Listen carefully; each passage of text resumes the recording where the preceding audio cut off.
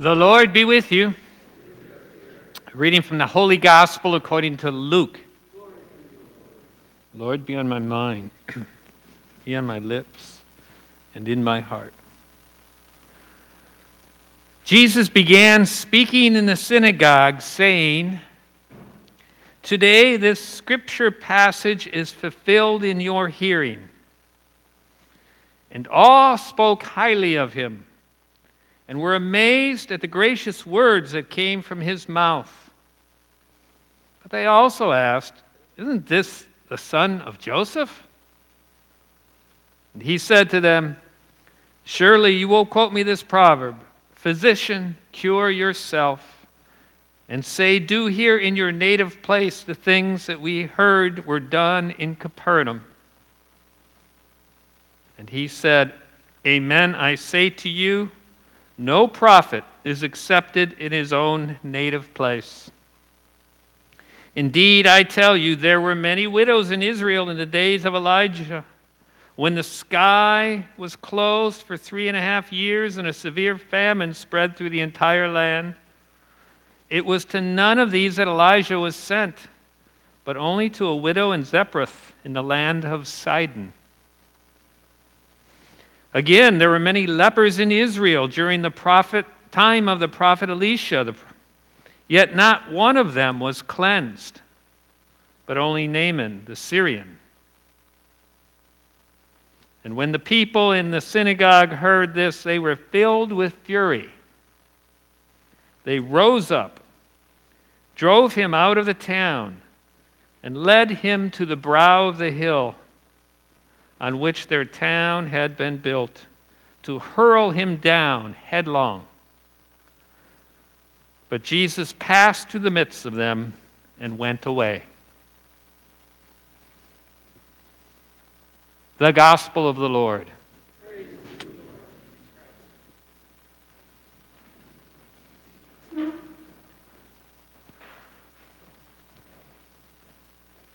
Hopefully you remember last week's Gospel reading from Luke.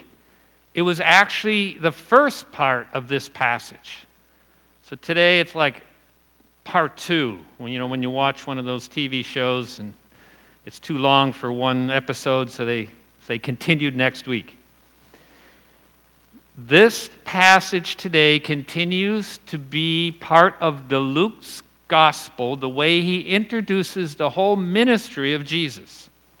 Remember last week, Jesus got up and read from the prophet Isaiah, speaking of a prophecy of Isaiah using the image of the year of Jubilee, when captives are set free, debts are forgiven, as an image of what Jesus was doing, saying that this is the time of the Messiah. It is the fulfillment of the prophets. Those who are captive are set free. Debts are forgiven. A year of favor of the Lord, a year of jubilee. And then the passage continues to what we hear today. And it's kind of hard to understand this stuff. It takes me a whole week. Actually, it took me 30 years, but when they start to think, "Oh, this is wonderful," but then they start asking, isn't this just Joseph's son? Don't we know him? Why don't you do here what you've done in Capernaum? That's the meaning of that phrase, "Physician, cure yourself." Show us some of your stuff. Don't just preach it. And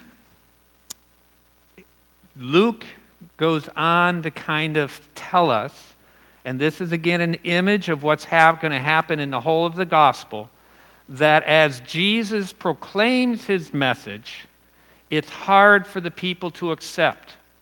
And eventually Jesus is going to be rejected by his own in Jerusalem, by the leaders of the religion. And he's going to pass through their midst. They're going to kill him. And through his death and resurrection, he's going to escape. This passage is also going into a little bit more depth of why people rose up against Jesus. Remember, The people were expecting the Messiah, prophesied. They had an image of what that Messiah would be, and Jesus just said the captives are going to be set free, and they're thinking themselves, who are captives of the Gentile nations, Rome, and living persecuted. And that's what they believed the Messiah would do, is reestablish the kingdom, but in their minds, that was the kingdom of the chosen people. Once again, to defeat the enemies, the conquerors, have a battle, and be victorious and glorious once again, like the times of King David, King Solomon. Jesus indeed came to do all that, but not in the way people expected. As a matter of fact, his message is challenging because the people want to destroy their enemies, their oppressors, to fight. But he is saying that's not the way it's going to be in the kingdom. And so these passages he says about Elijah, who was a Jewish prophet, but then did miracles for a non-Jewish person. Elisha, similarly, he's saying, my ministry is not just for one group of people, but it's for all people. And I've been doing this for people other than you, but it doesn't mean I don't love you too, but I want all people to be together. Let me go a little bit further. Here's an analogy that I have heard that I think is helpful, insightful. During the Civil War, our nation, bitterly divided, North fighting against the South. And during the war, at one point, Lincoln called the Southern generals to come and speak with him and the Northern generals to try to make peace. And when the Northern generals heard this, they said, we can't do that. We can't talk to the enemy. We must destroy the enemy. And you may know this. What did Abraham Lincoln say? He said, the best way to destroy your enemies is to make them your friends. This really is what Jesus was doing. He is establishing the kingdom of heaven. And he is in a battle or a fight. But the battle or the fight is not against humans. It is against Satan, the one who originally caused the sin or brought about or tempted us to do the sin and to divide us. You remember the story.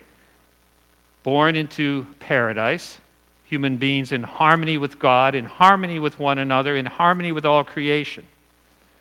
And then entered the accuser, then entered the evil one, who put ideas in humans' head that no, God's lying to us. And if we eat the fruit, we'll become like God. And so they do that. And they're separated from God. They want to hide then because they're ashamed. And then they're separated from one another and they have to put on fig leaves and hide from one another. When sin comes into the world, it causes division. That's the tactic of Satan. You see, Satan hates God, but Satan can do nothing against God. So Satan seeks to hurt God by hurting his children. But God has protected us, and Satan has no power over us to hurt us.